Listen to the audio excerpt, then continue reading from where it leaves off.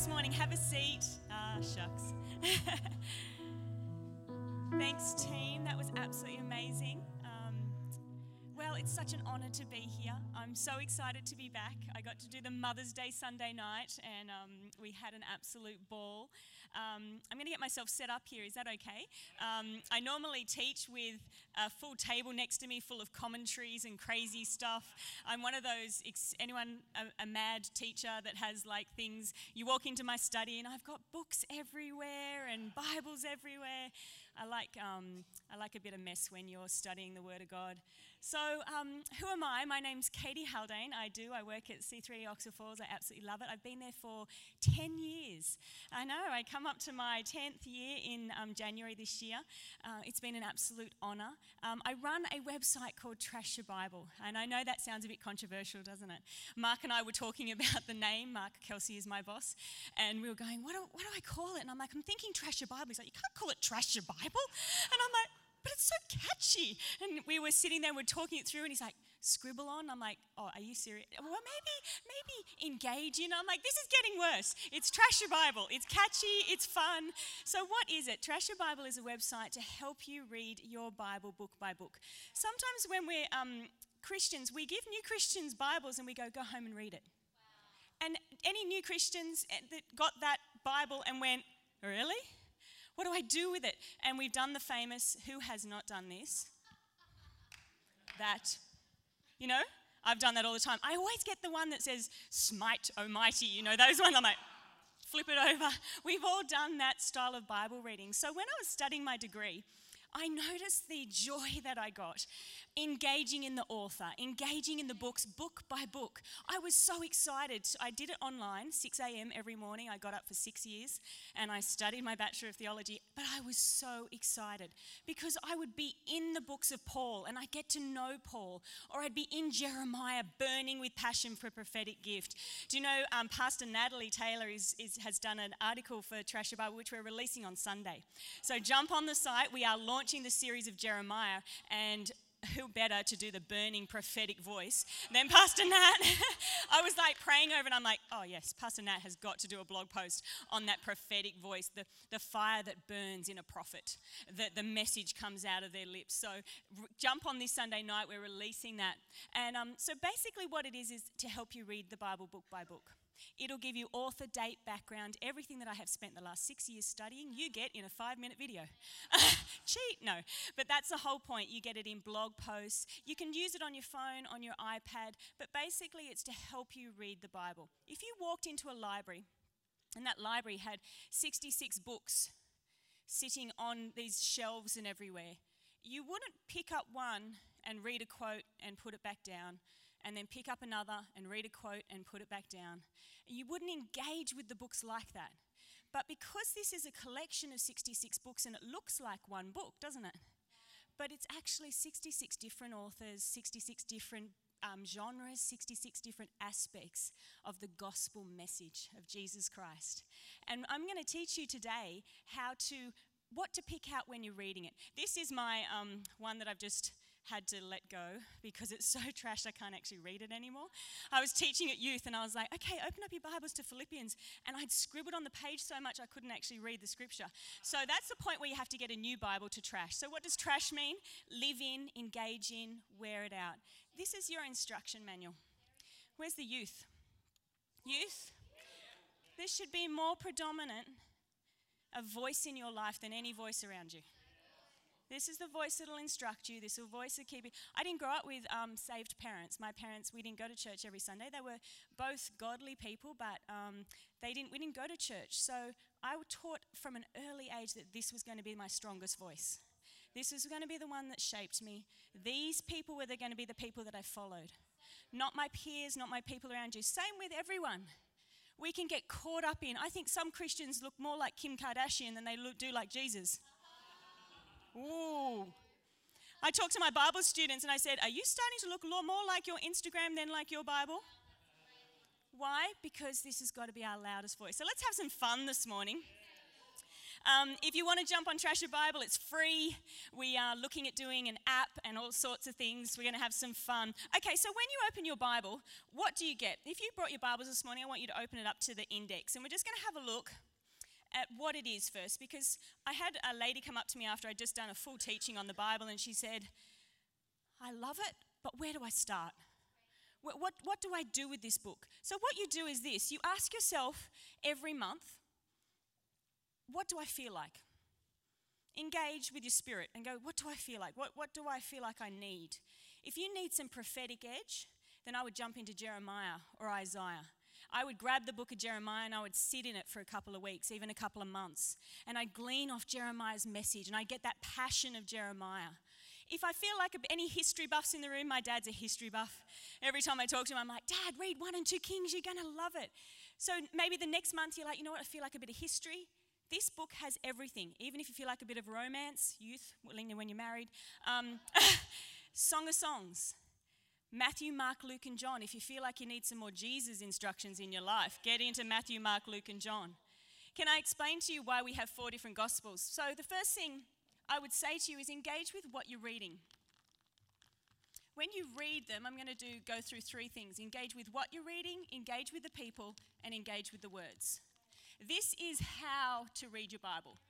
Before we do example of reading your Bible, I want to teach you how to read the Bible. So first of all, what you are reading. Like I said, if you picked up the book of Jeremiah, you would know you're reading a prophetic book, so you're going to get some fire in your life. If you pick up the book of Lamentations, you've got that same prophetic edge. If you pick up Joshua, anyone needs some message of strong and courageous this morning, pick up the book of Joshua and have a read of Joshua where he takes the mighty armies. If you read the Gospels, you're going to get Jesus.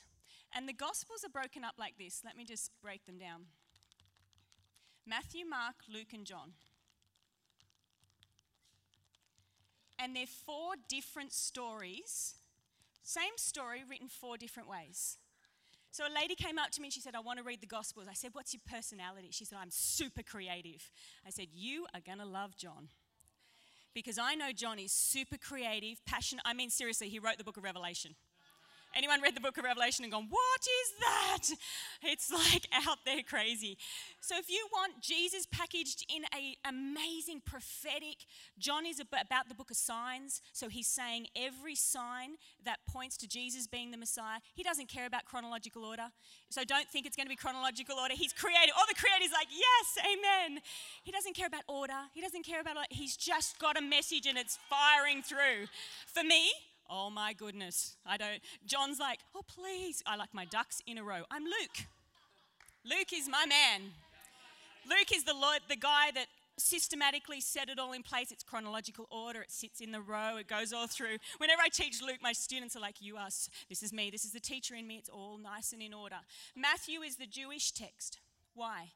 Because it sits at the pinnacle from the Old and New Testament. It's the door. So when you read the book of Matthew and you sit in the book of Matthew, down the bottom you're going to have a lot of Old Testament texts. And a word fulfilled is going to come through because it's the door that comes through.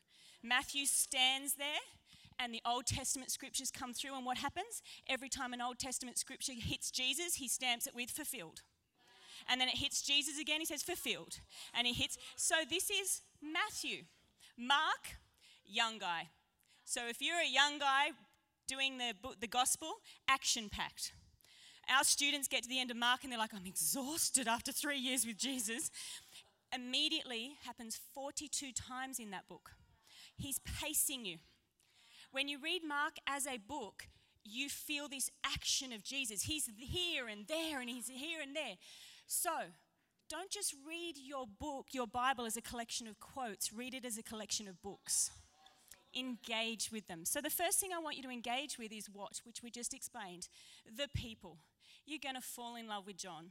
You're going to fall in love with Peter. I said it last time, the comeback king. Anybody do everything wrong and you're like, but I'm still here. Peter fails, but he's still at the prayer meeting. He says something wrong. One moment he's like the pinnacle of the church, and then the next moment he's getting rebuked. Can you imagine that moment? Like, yes, I am the rock that the church is built on, and he's turning toward the disciples. Not 2 scriptures later, he's like, get behind me, Satan. Dun dun. I was riding high. Anyone feel like that in your Christianity? But when you get to know and fall in love with Peter, he keeps turning up. Every time, next time Jesus is doing something, Peter's still there. So when you need that encouragement, fall in love with the people. Can I show you funny stories that sometimes we miss in the scriptures? Open up your Bibles to Luke 19. Sometimes we assume that these stories are fictional, and you can read it like a fictional account. And I don't want you to do that with your Bible, because these are real people experiencing real things. And I want you to put yourself in the Bible when you read it. So if you open up your Bibles to Luke 19, I'm going to show you this very funny story. You know when you have those moments when you're reading the Bible and you're like, did that actually just say that? And you go back. This is the moment, Matthew. Sorry, I'm in Mark. That's never good. Luke 19. Let's go. I will put my glasses on because I am at that age now, which is very fun. Let's go. Luke 19:28. After Jesus had said this, he went on ahead going up to Jerusalem. This is a pinnacle moment in Jesus' life. He's about to go to Jerusalem. Luke has a geographical pull in it. If you jump on Trash Your Bible, I'll explain all of this to you. Luke has a geographical pull because Luke Acts is actually two books, one volume. You're supposed to read them together. Creative John got stuck in the middle, and I'm sure he's in heaven loving it. But all the logical people are like, why would you put John in the middle? Luke and Acts are actually supposed to be read as one continuous story. The story of Jesus and the story of what the disciples did with the encounter of Christ. Okay? So we are here in Luke, and we are journeying through, and this pinnacle geographical Luke is pushing you as the reader towards Jerusalem, because Jerusalem is going to be a pinnacle part of this story. And so we're at this pinnacle part, and it says this: after Jesus has said this, he went on ahead going up to Jerusalem. As he approached Bethphage and Bethany, at the hill called the Mount of Olives, he sent 2 of his disciples, saying to them, now don't just read this, imagine Jesus instructing you to do this. Go to the village ahead of you, and as you enter it, you will find a colt tied there, which no one has ever ridden. Untie it, bring it here. If anyone asks you why you're untying it, say, the Lord needs it. Those who were sent ahead went, found it just as he had told them. As they were untying it, the colt, its owners asked them, why are you untying it? They replied, the Lord needs it. They brought it to Jesus, threw their cloaks on the colt, and put on Jesus on it. And then we have this incredible procession of Palm Sunday. Now stop. Modern terms. I know that sometimes we get caught in the culture of the Bible and it's distant. Modern terms. Jesus comes to you and says, go to Silverwater Road, and there's going to be a beautiful Lamborghini parked there. It's brand new, and it's just parked on the side of the road. Get in it, bring it to me, and if anyone asks why you're stealing it, say the Lord told you.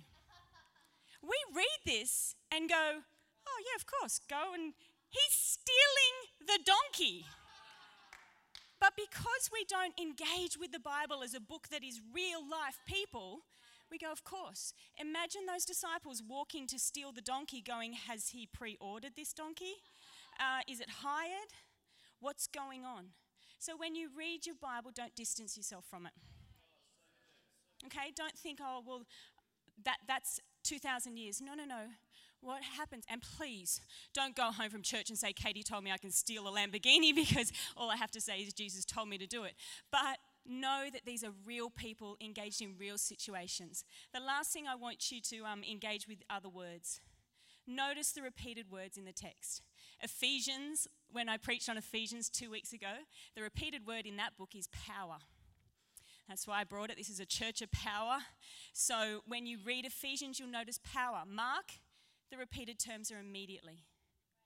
In Matthew, it's fulfilled. In the Old Testament, you're going to hear covenant. But if you don't read that book as one whole book, you're not going to get the repeated terms. Okay? So, are you ready to give this a go? Open up your Bibles to Philippians.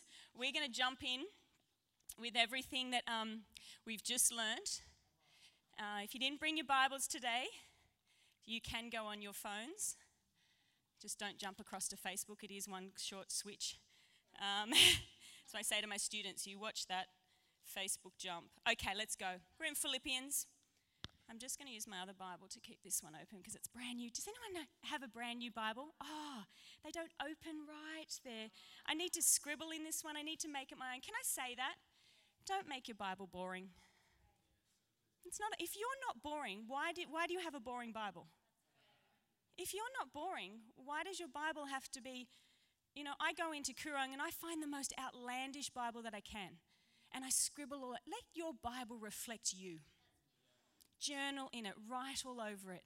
I scribble all over it, I study all over it. This is a beautiful, precious text that is to be honoured, but it is to be engaged in. Okay, so make it you. And please, buy one. If you can't buy one, come and have a chat. We'll try and get a Bible to you. You can't trash a Bible you don't have. So buy one. Okay, are you ready? Philippians. I love the book of Philippians. My title of this message is Follow This. At Apostle Paul. Meaning this, if this Bible was a series of Instagram posts, would you click follow? If Paul had an Instagram and a Facebook, would you be following him? If Peter had an Instagram, Facebook, would you be following him? Because I can guarantee that these guys, can you imagine Paul's Instagram? In prison, rejoicing, hashtag, back in here, shipwreck again, like Luke and I over here, we're back. Can you imagine following Paul? How cool would that? Someone should do that. Creative, do an Instagram post of Paul. All these incredible lives, yet we follow our phone and we don't follow these guys.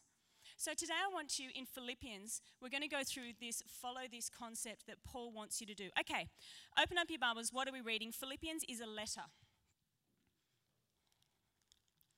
So when you read a letter, you read it not quote by quote, but you read it as a letter, beginning to end. You can take 2 or 3 weeks in this letter, you can study it. There's no time limit on this letter. Who wrote this letter? We know Paul wrote this letter. And it is to the church in Philippi. Now, if you came on Trash Your Bible, you don't need to study all of this stuff. I will let you know this stuff on Trash Your Bible. And then you start reading the text. Now, when I spoke about Ephesians, I spoke about that Ephesians was all about identity. I'm going to put it up here. Identity before war. And that is Paul's passion in Ephesians. In Philippians, he is showing you models to follow. Open up your Bibles and I want you to show you the structure and then we're going to jump in. The key word in this book is rejoice. I love that. Okay, if you have a look at your structure of your Bible in Philippians, you're not going to obviously have this, guys. So those who have a Bible in front of them, you're going to see that there's 4 models to follow, 3 to reject. The 4 models to follow in this book is Christ, Paul, Timothy, and Epaphroditus. And when you read the whole text, he presents these 4 people to you. And he says, follow them. Then he actually, unfortunately, does 3 people not to reject. Imagine that. Imagine living your life and you look at the Bible and you are the ones to reject. Don't be that person. It's unfortunately 2 women that are having a fight in the church and he presents them as models to reject. So, if we are called to follow Paul, then where is Paul when he's writing the book of Philippians? If someone Instagrammed to me a photo of their legs on the beach, you know those Instagram, legs on the beach, stunning beach shot, and said, follow me, rejoicing in Christ, I'd be like, yes, you're rejoicing in Christ because you're on the beach and I'm at work. Like, let's be honest, of course you're rejoicing in Christ. Paul doesn't do that in this book. Where is Paul when he wrote Philippians? He's in prison. Where is he when he says, follow me? He's in prison. And he's not saying, follow me into prison. He's saying, do what I do in the midst of adversity. So my message to you is this. How do you act when things get hard?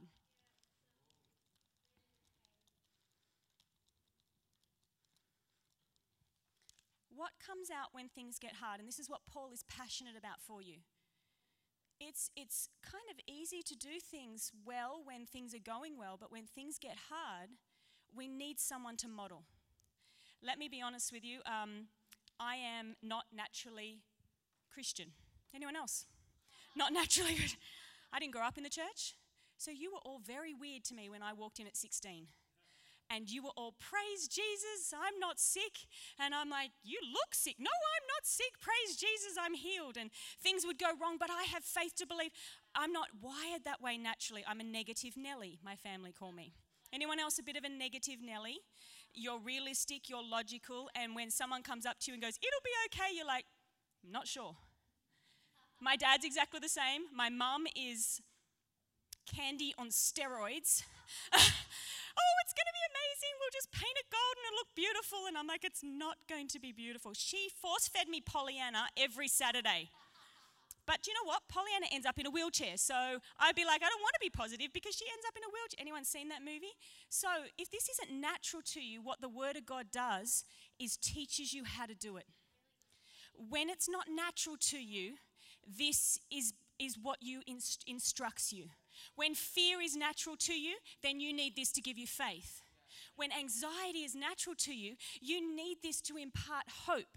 When different things are natural to you, this changes your natural being. It renews your mind. So let me show you.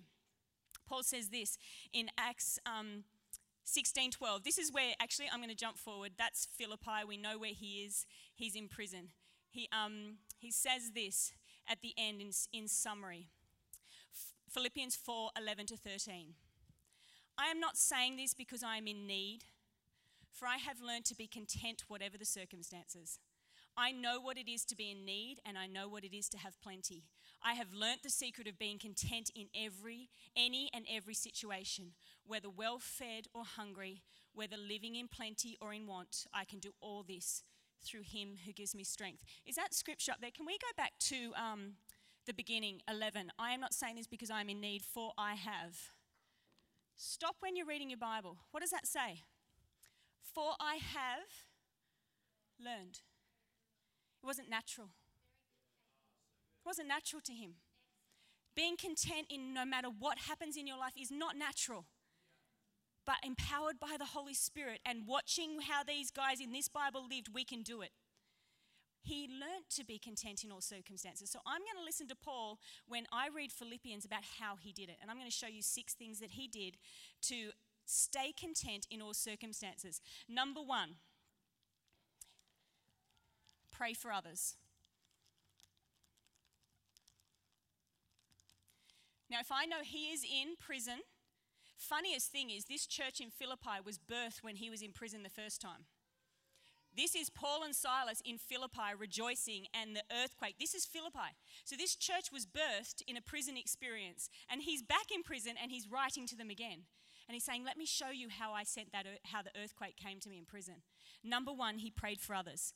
It says this in Philippians 1:3-11. I thank my God every time I remember you in all my prayers for all of you. I always pray with joy because of your partnership in the gospel from the first day until now, being confident of this, that he who began a good work in you will carry it on to completion until the day of Christ Jesus.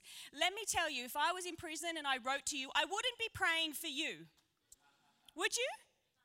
Would you be praying for everyone around you while you're in prison? But no matter what your circumstances are, if you take your eyes off your circumstances and put them on others, the prison fades away. What are you doing? He's getting a kingdom mindset. He's like, I may be in here, but you know what? I'm praying for you out there. And you don't pray for people and go, oh God, I pray that they're worse than me and whatever. You pray with hope for them. You bless them. So first thing, in prison and in whatever situation you're in, pray for others. Let's jump through. The second thing is this. In Philippians 1:12, see the good in every situation. And I don't care how minuscule the good looks in your situation. We follow Paul by seeing the good. And it says this in Philippians 1:12. Now I want you to know, brothers and sisters, that what has happened to me has actually served to advance the gospel. As a result, it has become clear throughout the whole palace guard and to everyone else that I am in chains for Christ. And because of my chains, most of the brothers and sisters have become confident in the Lord and dare all the more to proclaim the gospel without fear. I don't care what you're facing this morning, try and find the good in it. Try and find the good in it. Do you know what it does? It switches your brain. You stop focusing on the negative things. I'm a negative Nelly, so trust me, I'm going to focus on the negative thing and try and fix them. But when I start to focus on the good, the negative things fix themselves.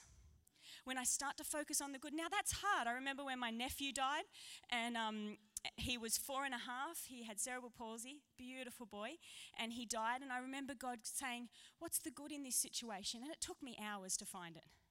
I was like, I genuinely don't know what the good is in this situation. He's like, Katie, find the good. And there is going to be moments in our life, guys, when the prison experience is going to be hard. I'm not denying that.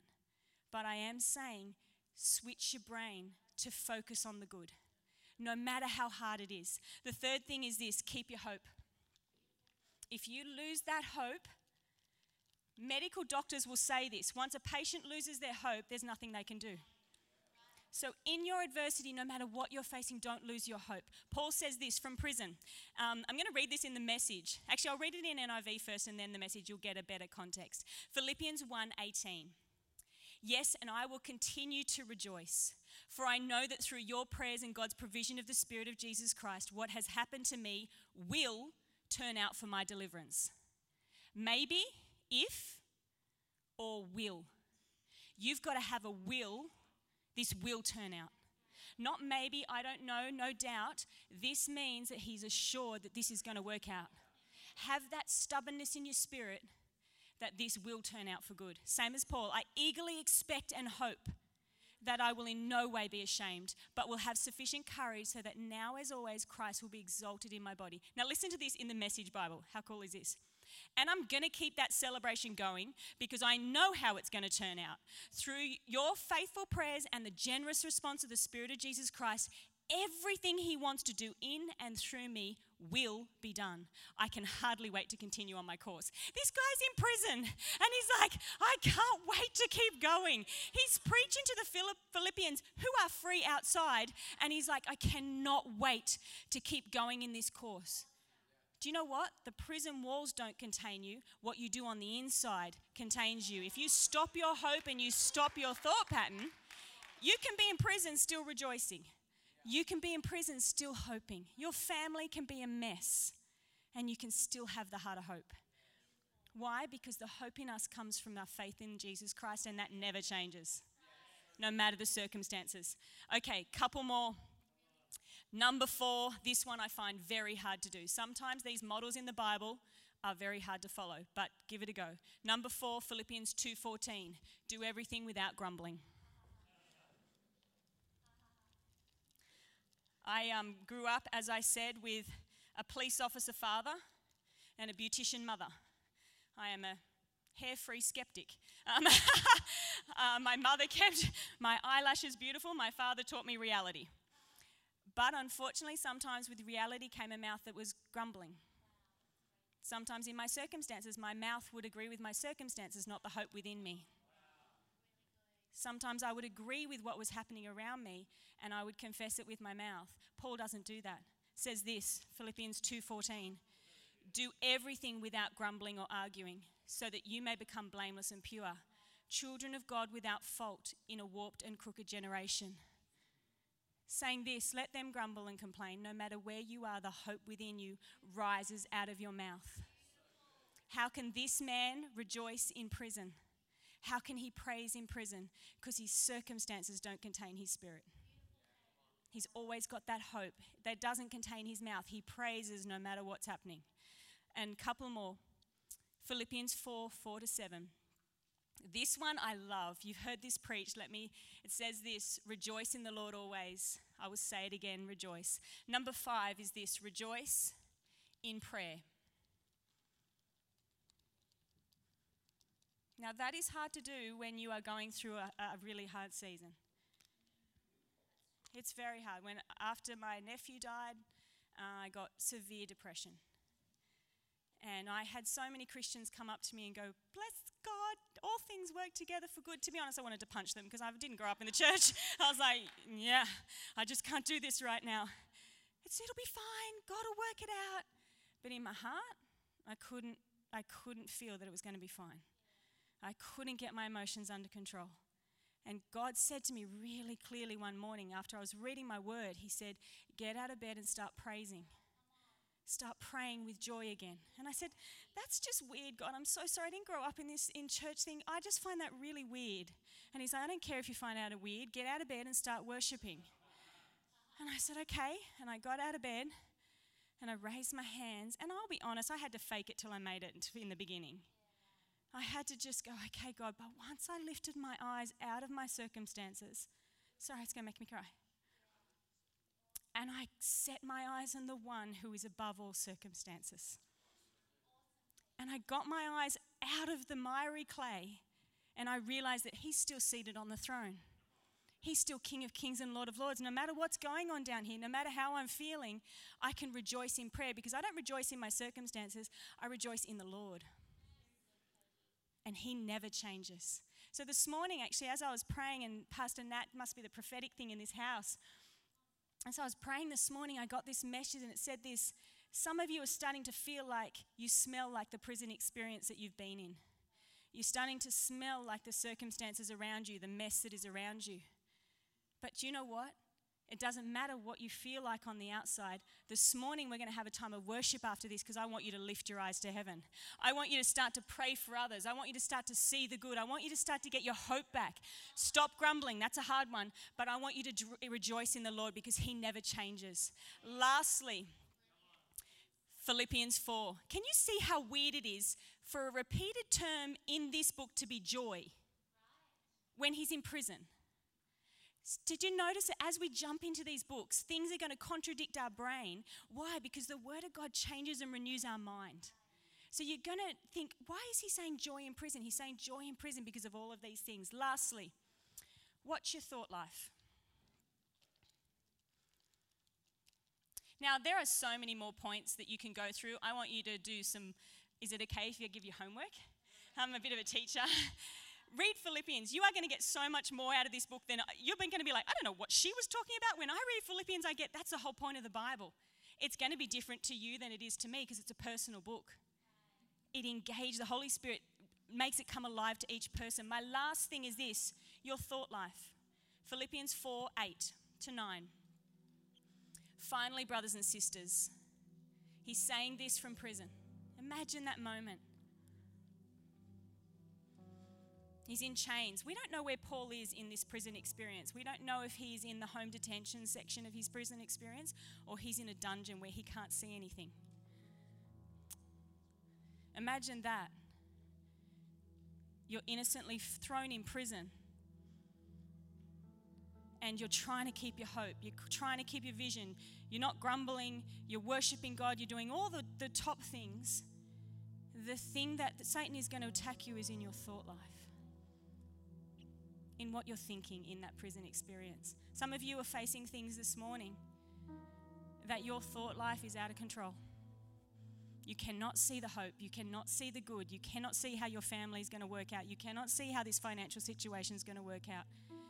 You are in a prison experience in this world, and the thing that is annoying you the most and the thing that you're battling with the most is your thought life. So Philippians 4 talks to this. It says, finally, brothers and sisters, whatever is true, whatever is noble, whatever is right, whatever is pure, whatever is lovely, whatever is admirable, if anything is excellent or praiseworthy, think about such things. Why do we read the Word of God? Why do we model these men and women? Because these men and women fill our thought lives with good things. Because let me tell you, sometimes in this world, it can fill your thought lives with things that are not helpful for you. I stopped reading magazines when I was 16 because I ended up anorexic. And God said to me very clearly, stop reading magazines. You are filling your thought life with models that are not right. But today, maybe you are filling your thought life, youth, with Instagram posts that are not right. Who are you following? Who are you modeling your life after? When you read this book, you've got men and women to model our life after, let alone Jesus himself. I love the Bible because the Bible genuinely saved me. I came to a place where my thought life was so out of control. I was thinking things that nobody will ever know and should know. And God said, Kate, you've got to think about pure things. And what I did was I read the Bible every night and I meditated on it and I changed my thought life to change my circumstances. Close your eyes.